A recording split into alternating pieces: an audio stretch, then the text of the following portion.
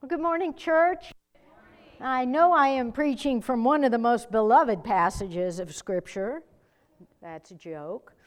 But I am reading from the end of 1 Corinthians, and I believe that God has a word for us from these verses in the very last chapter, beginning at 13 and then skipping over to 21. Keep alert. Stand firm in your faith. Be courageous. Be strong. Let all that you do be done in love. I, Paul, write this greeting with my own hand. Let anyone be accursed who has no love for the Lord. Our Lord, come. The grace of the Lord Jesus be with you. My love be with all of you in Christ Jesus. This is the word of God for the people of God. Well, here we are in the midst of the 50 days of the Easter season, and we are drawing very close now to Pentecost Sunday. And in that time, after Jesus is resurrected and ascended, Jesus says to his disciples, you must wait. Wait there in Jerusalem. Wait there together in prayer, in fellowship. Wait there for the outpouring of the Holy Spirit. Now, of course, the people at the time, they didn't know what that meant. What is the outpouring of the Holy Spirit? They didn't know, but they did know that Jesus had commanded them to wait. And so they waited. Paul, this apostle, writes this letter to the church at Corinth, knows something about waiting.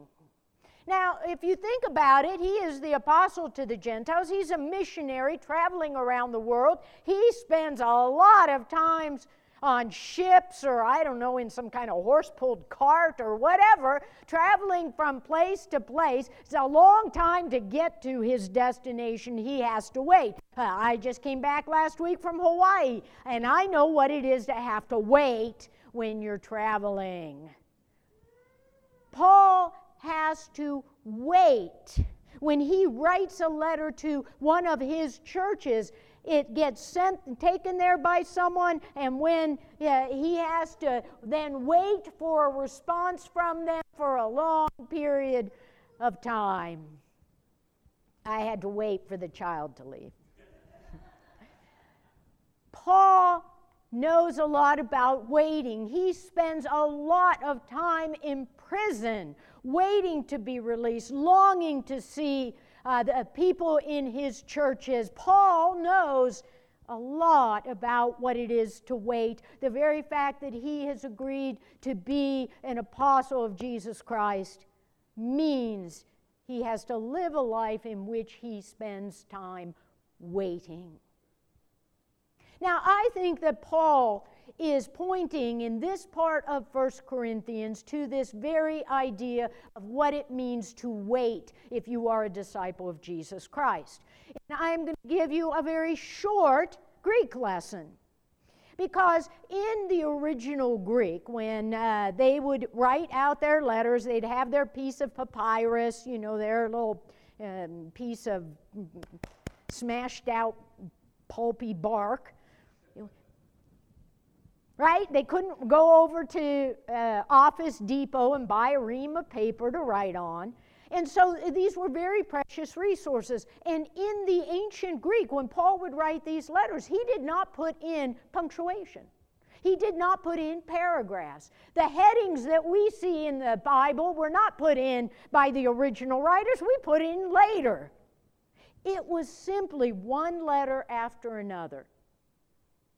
And then the person who was reading it knew where the punctuation should fall.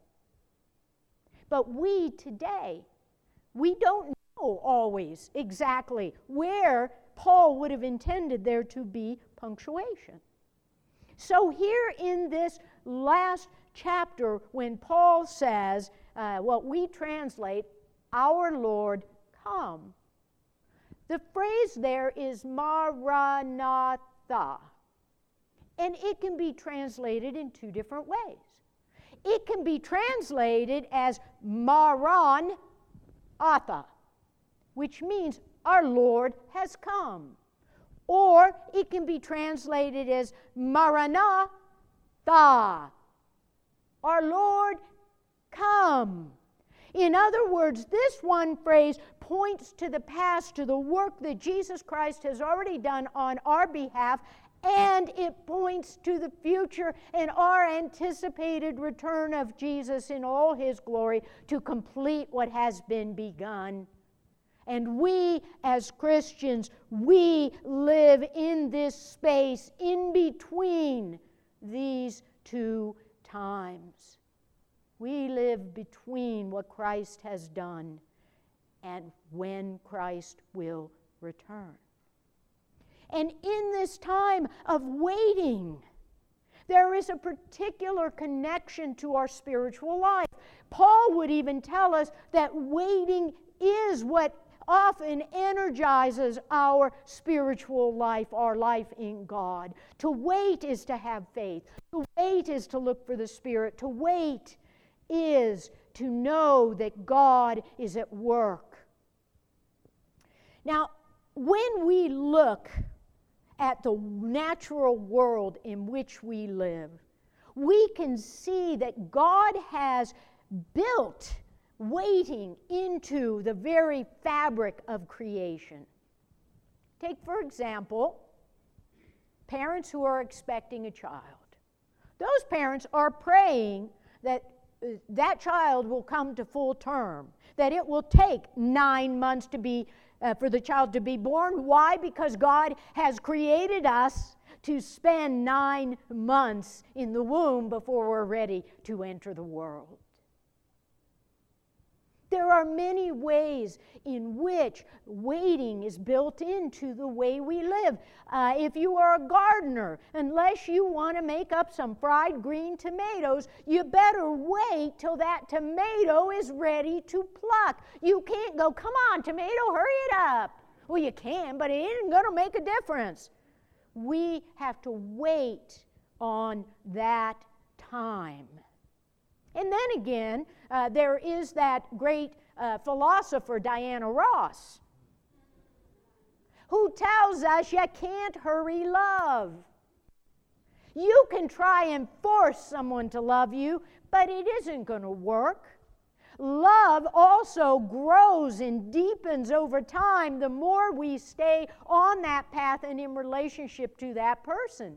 And if we substitute the fact that God is love, you can't hurry God. God is going to act in God's time. And we are commanded to wait on God's time. The very nature of creation builds in this idea that we are supposed to wait, and waiting is good.